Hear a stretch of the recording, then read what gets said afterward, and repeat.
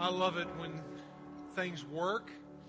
It aggravates me to no end when I buy something fairly new, especially, and it doesn't work. I will spend a little extra money just to get the extended warranty because I like it to function and I like reliability. Those are two big things. I will look at consumer reports. I will do everything, all my research to find the most reliable widget, gadget, whatever it is, and I want it to work, and I want it to work well. And I want it to work a long time. I don't like to have things go wrong. I am impaired when it comes to any sense of mechanical skills, computer skills, or anything like that. So if it's a car, if it's a home, if it's appliances, if it's electronics, if it's computers, anything like that, I want it to function. I want it to be reliable. Now, sometimes all the time, I really wish marriage was more reliable and functional. I wish that after 20 years in this gig, that it would be one of those things that would operate kind of on its own. You'd think that you would have figured it out in 20 years, that 20 years of going at this would make it absolutely smooth and seamless, that she would have learned me by now, and she will have gone with me long enough in that length of time that she would have learned this is the way to operate. Not her way, this is the way to operate. But, marriage didn't work that way. Marriage is one of those things that absolutely needs, not monthly, not weekly, but daily, if not hourly, care and attention and fine-tuning and developing and bringing along. It doesn't just function automatically. It isn't always reliable. It's dealing with people and personalities and chemistry and biology, all of that rolled up into two different people, wired two totally different ways, and yet put together. It's supposed to be lived happily ever after. It doesn't always work the way the movies end in the stories like that. It doesn't always happen that way. And so we've been at this for 20 years, and I really think that in that process it ought to be perfected.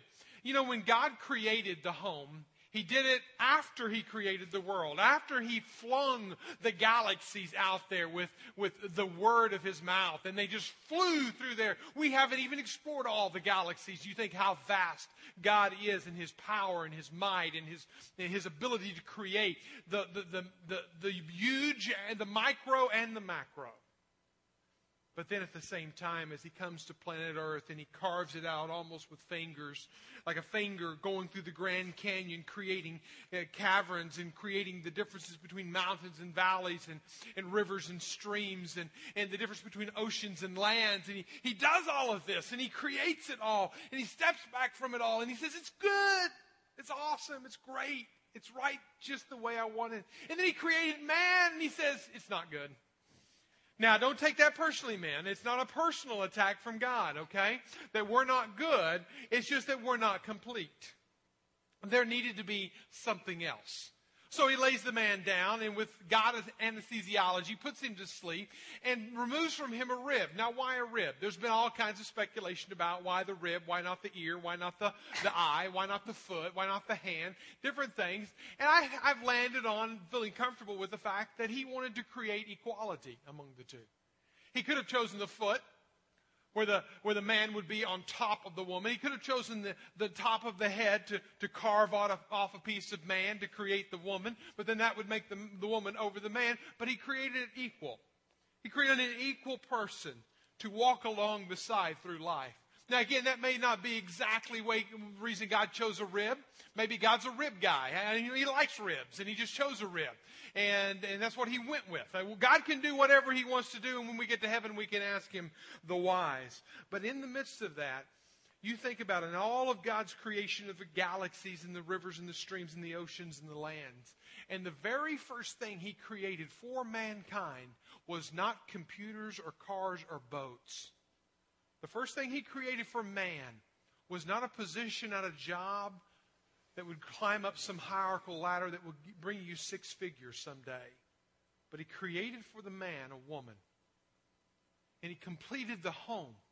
The very first creation of God on the planet was creating the family unit. And then he loves the family. God loves the family so much that he continued with that creative process all the way into creating the church. As we live in this church age, as we live from the age of Christ's first coming to Christ's second coming, we live in this period of time that many people call the church age. And even when he created the church, he fashioned it after the family. Take your Bibles. We find in the book of Ephesians chapter 5, a passage that we'll look at today real quickly. You can learn as much about what a church is supposed to be as what a family is supposed to be. You can learn as much about how a church is supposed to function as much as how a family is supposed to function. It's a beautiful parallel that runs. In fact, I have shared a message here at Grace Point from Ephesians chapter 5 on the church, not on marriage. Because there is so much rich development of the church. God loves the church. God loves these who have joined his body today and have become a part of the Grace Point family. He loves his church. He loves his bride.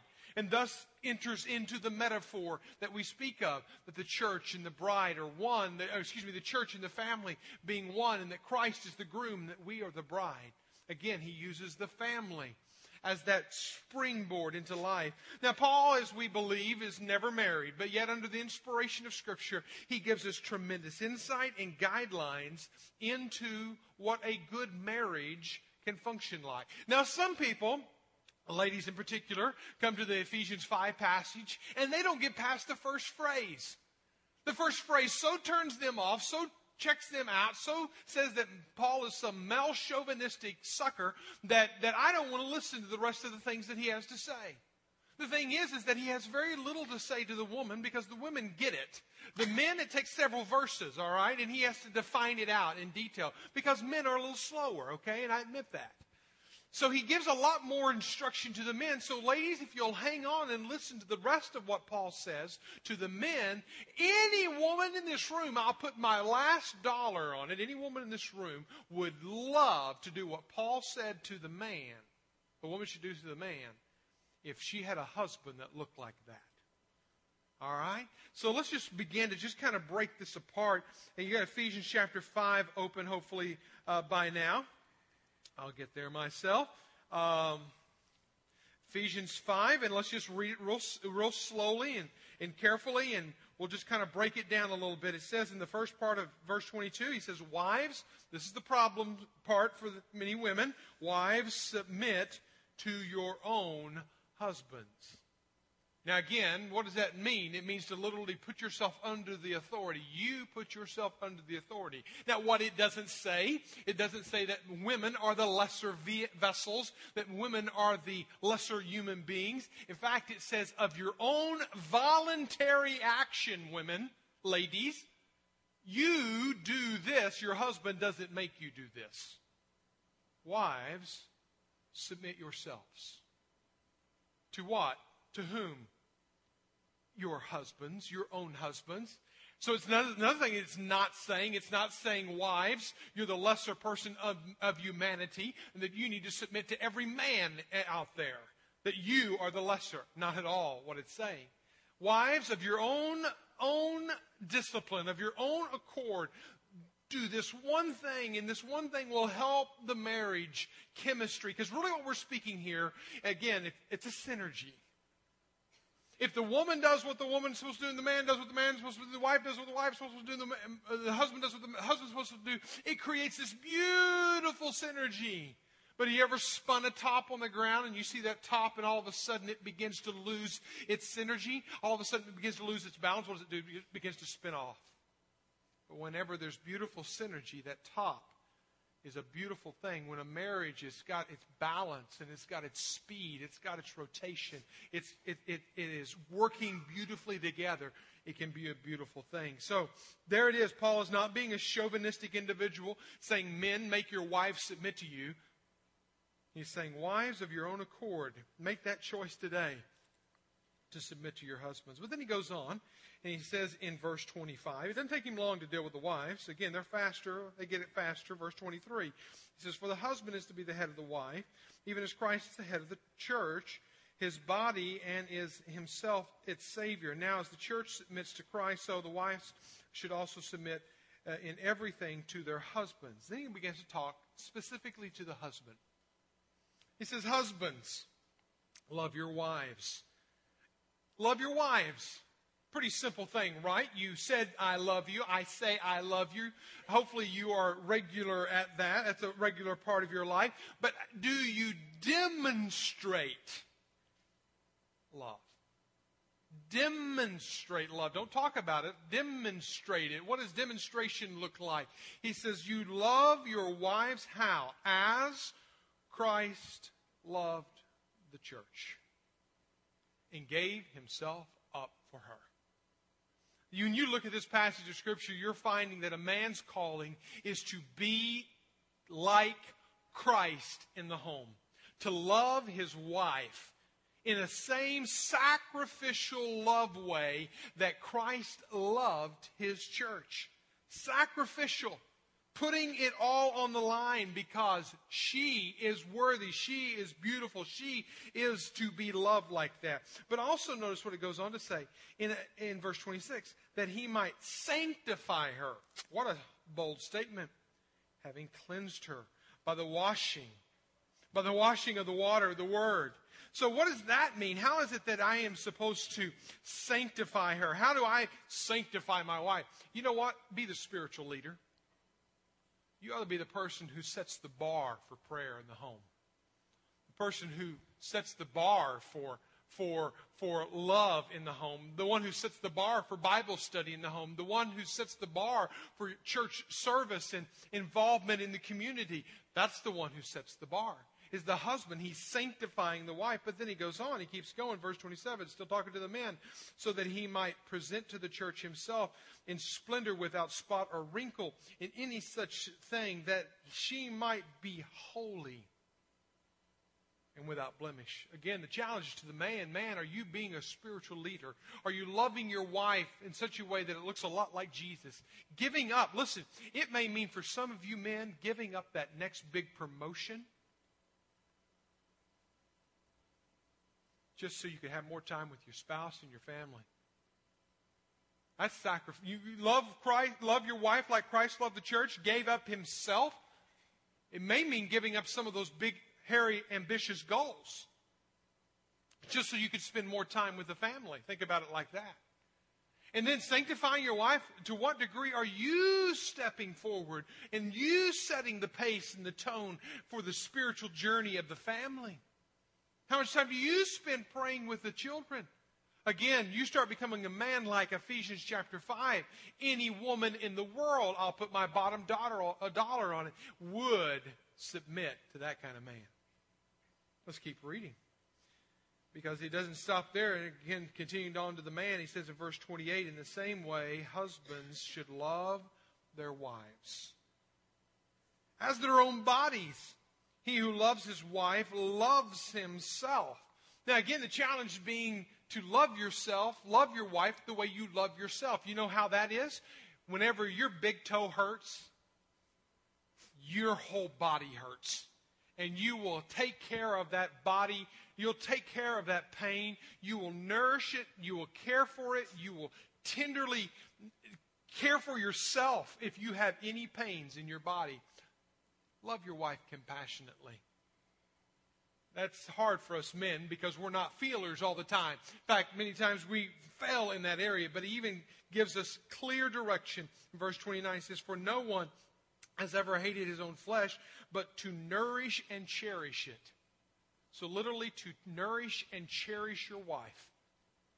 So that's the challenge to the men. Now there's a lot in there. I mean, I could spend the rest of the day just unpacking those and trying to live it out in my life.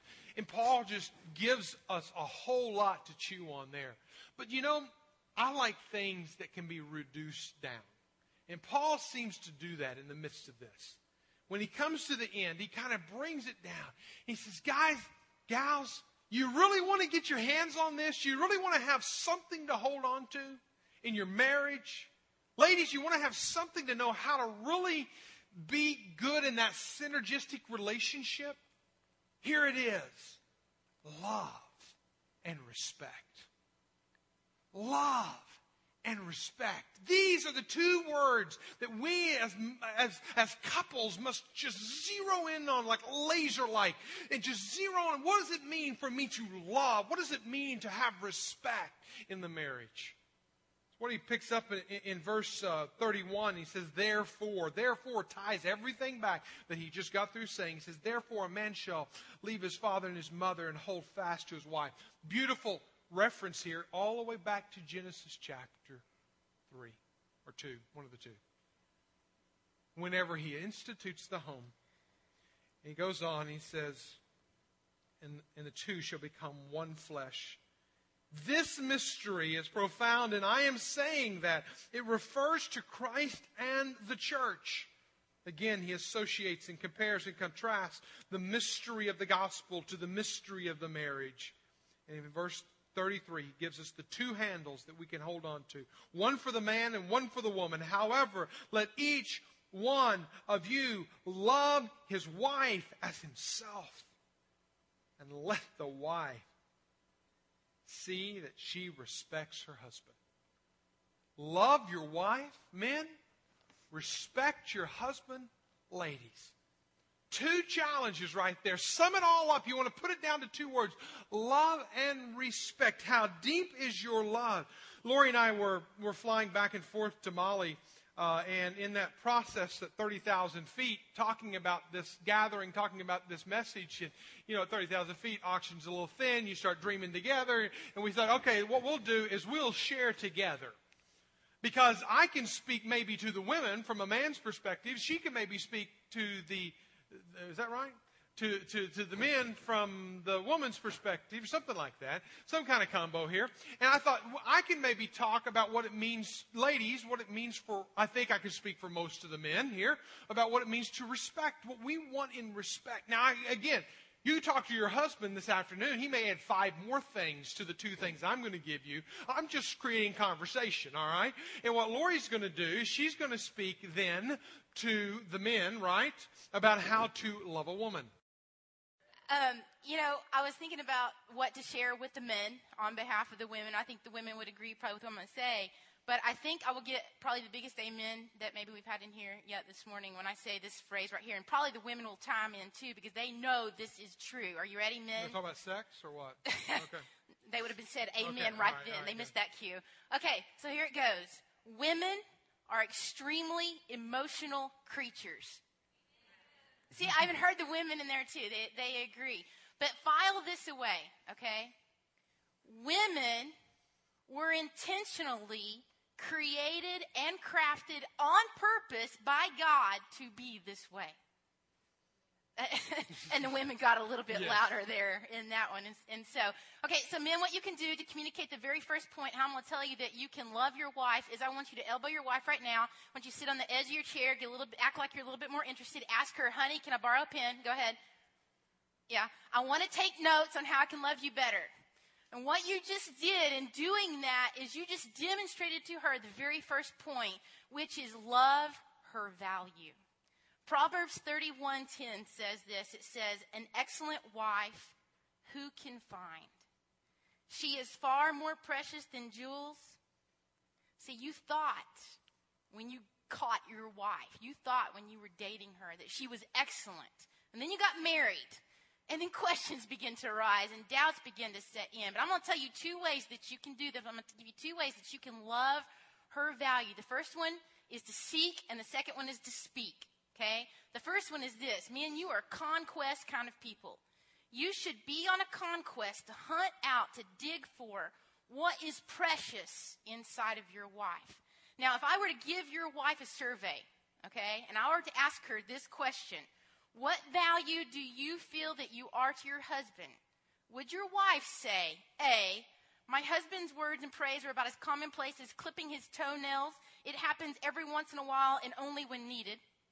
Or would she say, B, my husband knows more details about his Harley-Davidson 2-cylinder V-twin 4-stroke Road King Classic than he does about my day, desires, and dreams? I had to look that one up. Mm-hmm. Were you impressed? I was. Thank you. I don't even know what it is. I'll come up with a different illustration for you, babe. Hebrew, Greek, something like that. All right. C, My husband thinks I'm as confusing as putting a puzzle together with missing pieces and blindfolded, and so he gives up completely. Or D, my husband seeks me as a treasure, digging deeply to find the precious that is hidden within me. When you do that, and you seek out that value and you find it, then number 2 is you speak it to her. You see, men are turned on by what they see, but women are affected by what they sense. Right, women? Right, women? She desires, listen, men, I want you to understand this. Your wife desires that you be pleased with her. Now, although her identity should not be wrapped up completely in what you think and what you say, she is like walking around with a collection bag, and she is taking cues, and she's collecting words from you in this collection bag within her heart. Is her bag empty? Or do you toss her a bone every now and then, just to keep her happy for a while? Or does your wife's bag, is it overflowing with the kind of value? Does she know, beyond a shadow of a doubt, 100%, that you value her above all else? A woman who senses and believes that you love her and value her above everything else is a woman who is secure, feels safe, and confident. And even at times when you're around her and you think, man, she's an emotional tsunami right now, if I go near her, she will bite my head off. Okay, because I admit we are like that at times. Yes. Be a man. Be a man. Go forward anyway and communicate this to her. Maybe it sounds something like this. Look, honey, I know you're tired. I see everything that you've been doing today. I understand why you might be exhausted. As a matter of fact, I can't even imagine how you even hold everything together. Thank you. Your wife, her demeanor will completely change. But women, listen. When your husband begins to speak this to you, don't get on to him because he didn't cover it all. Okay? Just recognize that he is attempting to seek out your value and to speak it clearly to you. All right? So, love is more than words. It is actually what we do with those life-giving opportunities to pour into one another. And one of those, to speak to the ladies for a moment, is the idea of respect. All right, now how do you respect a man? Again, I can give you 2, but your husband can give you 5 more. So we'll just start the conversation here. But I think most men would agree with this, that you need to respect the conquest. All right? We are on a mission at everything that we do, all right? We are on a mission. Getting you was a conquest, I promise you, all right? You are a part of the conquest. Work is a conquest. We are wanting to be number 1 on the job. We are wanting to climb the corporate ladder. Driving to Grandma's house on July 4th is a conquest. Now, tell me if I'm wrong, men. Whenever you have to get off because the lady has to go to the bathroom, that is defeating the road conquering part of you that says, I just lost those cars that I just passed. And if you're like me, you're literally watching, okay, thank you. You're literally watching what was the last car as you're getting off the exit ramp. What was the last car? Because it's now your goal to pass it when you get back on. Am I right about that? Raise your hand. All right, thank you, brothers. I feel it. Problems are a conquest. If you come to us with a problem, I know you don't always want an answer, but you're going to get one. All right, because we are about conquering. All right, the conquest is very important to us. God wired us that way. I realize that we don't have to have an answer to every problem. And I realize there's 2 sides to everything that we're going to say up here. So we're only giving you one to get the conversation going in the home. But, work being that thing that we spend so much time on, and I know that we have dual income families, and I know that creates dynamics and all that, but I can tell you this from a man, whether it's dual income or single income or whatever, that man's mission every day is to conquer his job. And one of the ways that you can respect your husband, and it sounds so stupid and crazy, I know, is sometimes some special way, just tell your husband, thank you for working. Now, I know you may work too, and I know you may pull down half the income, and you may do this and that, but tell him thank you for the job that you do, that you pour yourself into so that our family can be where it is, so we can be financially secure. Thank you for the hard work instead of what you say whenever you call. When are you going to be home? Are you working late again this week? Da, da, da, da, da, da. And I know that that's a bad You say that like I've said Well, that. I know it. But the idea of working is one of those areas that we conquer. Whatever it is that we're about, whether it's Little League Baseball with the kids, thank you for coaching the kids. Respect is important and valued. Dale Carnegie said it like this: truly respecting others is the bedrock of motivation. But men, let me speak to you for just a moment and just say this, that just because you conquered your wife when you lassoed a ring around her finger doesn't mean the conquest is over. Continue the quest. Continue to understand and seek to understand her emotions, her thoughts, her angles, her feelings, her processes, and I'll promise you it'll be a 25, 30-year journey, however long you're married, and it will be never ending. It is a daily conquest, but don't get tired of the conquest. And actually, the women want you to be on this conquest. They want you to pursue them. Your wife is still inside that little girl on the playground that you chased around, all right? She still wants you to chase her, although you've already got her and captured her. But what she wants you to know now that you've already got her is she wants you to understand her and to know her heart. Okay? That heart is that central place in the circulatory system that gives off blood and oxygen throughout the whole body. And when it's functioning right, everything is well. But when it's not, then your body seems to be debilitated or completely will lose life altogether. And your wife is this way.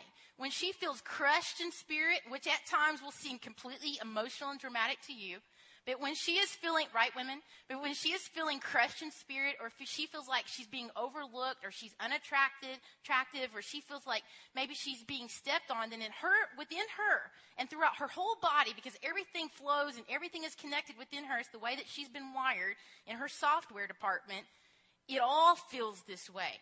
There's a verse in 1 Peter 3:7 that says this. It says, likewise, husbands, live with your wives in an understanding way. Show honor to the woman as the weaker vessel. Now, there's two ways that you can love her heart. First, you love her value. Second is you love her heart. And there's two ways you can do this. And the first one is this. Concentrate. Okay? Men, look at me. Look at me. Focus. Okay? When we're talking to you and your wife is talking to you, focus. Concentrate in on what she is saying, because what she really is desiring with you is intimacy. Now, I didn't make this up, but when I read it, I thought this is a perfect definition of intimacy. It says this. You should be taking notes, by the way. I've got them here. Okay. It says this. Just divide it into syllables, men. Say it. Intimacy. Now, let's say it in syllables. Say it slowly. Into me see. Was that a okay. Say it, men. Come on, say it with me. Into me see. That's right. Your wife wants you to know her. You want to know her physically. That's how you feel intimacy to you. Okay? But just as you crave physical intimacy with your wife one day a week, heaven forbid, I didn't say that right. Daily. Woo, Freudian slip. All right.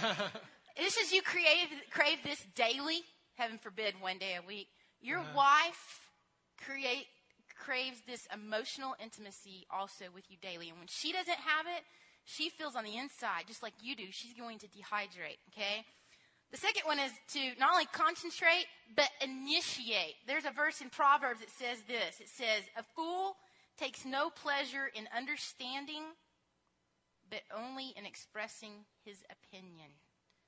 Your wife, although I know Mike said you want to solve her problem, she actually doesn't want you to do this. She doesn't want you to, right, women? Right? She does not want you to solve her problem. So you're thinking, okay, well, how do I initiate? What do I do? But if you're focusing on your wife and you're hearing past her words, past her tone, past her tears, past all the emotions and everything, what you might hear is she's just desiring for you to listen. You might hear she's really craving for you to lower the tone of your voice. What she's really craving, wants you to initiate, is prayer inside the home. Or for you to rise up and be a man and be the spiritual leader in your family. She is not intending, listen to me, men. She is not intending to communicate to you, although you might receive it this way, that you are a failure or that you're not doing it right. what she's really wanting to communicate to you is, if we could do this, and if you could understand this within me, then we're going to be closer here. That is what she desires. It's just like if you go to pop the hood, except for, I know you already said you're not a mechanic, okay? But most men, if you go and you pop the hood on the car, what do? You pop the hood and you're looking at it, right? And you walk over here and you're looking at that angle, you might fidget with something a little bit, and you walk over here and you're looking at that angle, you might lean in and you might listen, and you might actually close the lid, having never fixed the problem at all together. And that is what your wife desires. If you will do this with your wife, you lean in and you listen. And even though you feel you may walk away having never fixed anything, you will have communicated to your wife that you are concentrating and you are initiating intimacy with her. One of the things that I said, even listening to both of us talk, you will see almost what will appear as a contradiction, because it is a contradiction. We are so wired so differently that what we are having to do is, this is the synergy, this is that working, this is that tug and that pull and that working together. We're seeing it from two different angles. And so as she's sitting here saying, listen with your hearts and all that kind of stuff, listen to this next one.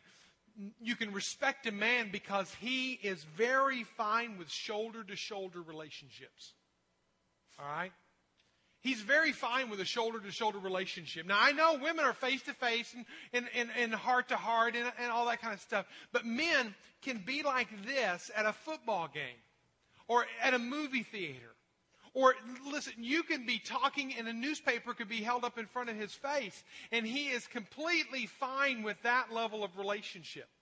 Now, I know to you as a lady, it is a major, you're dissing me, you're not paying attention to me, you don't care about what I'm saying, but we really do. We're just multitasking. No, that's not a good answer. But what we are doing is we are fine with this, all right? That's why we can go to a game, we can go to a movie, you can be in the kitchen cooking, cleaning, folding clothes, and helping the kids with the laundry. And where do we want you? We want you in the same room with us. Not to talk even, all right? We just want you in the same room with us, all right? Shoulder to shoulder. I love it whenever I heard of this wife who was tired of pushing against her husband going to the deer woods every season and spending all this time out in the deer woods. So she said, okay, I'm going with you. And I want to go with you. I want to go with you. So she was trying to connect with him. And so he goes, okay, you don't know what you're getting into. So he went and bought her camo. He went and bought her even pink camo accented things. Which, by the way, I have camo with a pink mossy. Yeah, that's right. And so it wasn't her, it wasn't us going, but this is a true story. And this couple, and they go out and they climb into a tree stand, and they sit there in this two-person tree stand for hours, shoulder to shoulder, and he told her, you can't say a word. Now, that was torture for her, but you know what he said when he climbed down out of the tree stand, didn't even get a deer? He said, honey, that was awesome. Because what he did is he spent time with her, and that was good enough for him, but it wasn't necessarily good enough for her. So I want to say to the men, this may be good enough for you. And ladies, you need to realize that this is quality time sometimes when you're sitting in a movie theater and you're not even looking and talking to each other. But for a man, that's good enough. And so sometimes that's all you need to ask. But then I want to say to the men, there's more. I just really want to say, kind of in wrap up, and again, we could probably give out 15 or 20 other different ways to respect and to love a woman, to love a man, respect a man and to love a woman. But as I sit here and I think about this, passion and attraction is what brings you together. But it's love and respect that feeds the relationship. Passion and attraction is really what that spark, that flame, I love you, I want to be with you. But when you're 20 years into your gig, there is no guarantee you'll have another 20. Unless there's love and respect. In fact, the University of Washington did a study in 20 years. Listen to this. 2,000 couples that were married 20 to 40 years. So this is a lengthy study done over a long period of time, done over couples that were married to the same partner for 20 to 40 years. And it was interesting as you just kind of peel back all the diversity, all the socioeconomics, the education, the occupation, the styles. What the professor found, what there was one common characteristic that these couples that went so far, so long, and did so well in all the midst of the diversity, they held them together, and it was the way they communicated. And literally from his own words of his own study, he says a strong undercurrent of two basic ingredients of love and respect. Love and respect. Now I can tell you this from personal experience that Lori and I spent 7 years of our marriage. And I would have to say in the first 7 years of our marriage, she was busy with 2 preschoolers and I was busy pastoring a church and going to seminary and doing all of that, and I couldn't even spell love and respect. And it was not there for us. Well, pretty much we were more like on survival level is what it was. I mean, we were married. We were doing ministry together. He was a pastor. I was a pastor's wife. We were doing ministry together, but we were just surviving. And it was about the 7-year mark that God began to move us to Africa, okay? And so he's stripping Mike. He's stripping me. Mike has lost his identity as a pastor, church leader, ministry, and so forth. I've lost my identity in the home that I had and the friendships and ministry that I had going on. And God took us to a little farm community to do missions training and then dropped us off in a remote place in Africa.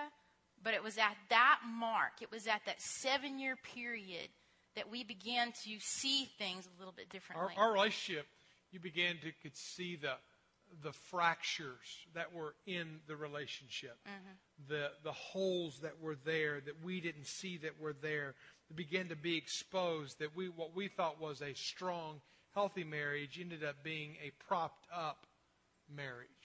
Yeah, so don't hear everything that we're saying and think, man, they've got it all worked out, they've got it all perfected, because it was a process. It was a long, hard work process that took sacrifice on both of our parts.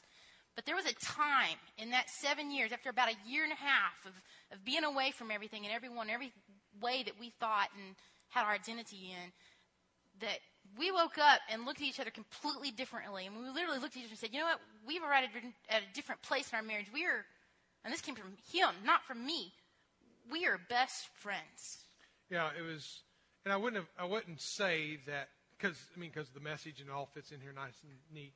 I wouldn't say that we loved and respected each other, but that's what it was. We learned whenever we only had each other, we learned that if this is going to work, because we fought big time in that 7-year mark, that there's going to have to be love. And the only way we became best friends was when she loved me and she respected me and I loved her. Not to say that the man doesn't need respect or need love, but it's just that prominent, dominant thing is the man needs that respect and the woman needs that love. And we're commanded almost to do the opposite of what God has wired us to do in that. But the thing is even in this process that we're still in, okay? We're still in process of being married and learning to love and respect each other. We also realize that out here that you guys are also at completely different phases. Some of you, you're not even married yet. And the best time to get ready to go into the marriage thing is love and respect. Learn it now. Don't wait 7 years till the wheels start falling off, the fractures start happening, and the attraction and the romance has kind of faded off. Put that in the beginning. Build that in. But in that building that in, you got to realize the process that you're in and the things that God is at work in your marriage and in you. Even if you're in a process of transitioning, maybe you're moving away from here, moving here, maybe you've taken a new job and you've got less pay, but they've got more demand. Maybe you've got preschoolers running around, maybe you're both working dual jobs. This is a process of learning love, and it is a journey of learning love and to respect each other. And I think just to close, and that is that the things that we learn in this, and I know that in this room there are different people in different stages, different couples at different stages, and maybe you're here and your spouse isn't here, and you wish your spouse was here, and you're going to download the CD or download the message and make sure he gets it or she gets it or something like that. You got all these different tensions rolling around inside of you. And how do you do this when the other one's not doing this? And I think there's two key elements, and that is unconditional love. The man has got to give the woman unconditional love. And the woman has got to give the man unconditional respect. Means even when he's not loving you, you're respecting him. Even when she's not respecting you, you are pouring on the love. Otherwise, you stand at tensions with one another waiting for the other person to make the move. And you think about Jesus and what he did for us. He made the move towards us. You talk about perfect love. We had that opposition of love. Perfect love is what he gave us. And so, we're just going to have a song. We just want to sing it over you today. And this may be a time as a couple, you just need to stop and reflect. You may want to come and kneel here and pray. Whatever, this is your time. Let this be a time where you pray and you seek love and respect in your marriage.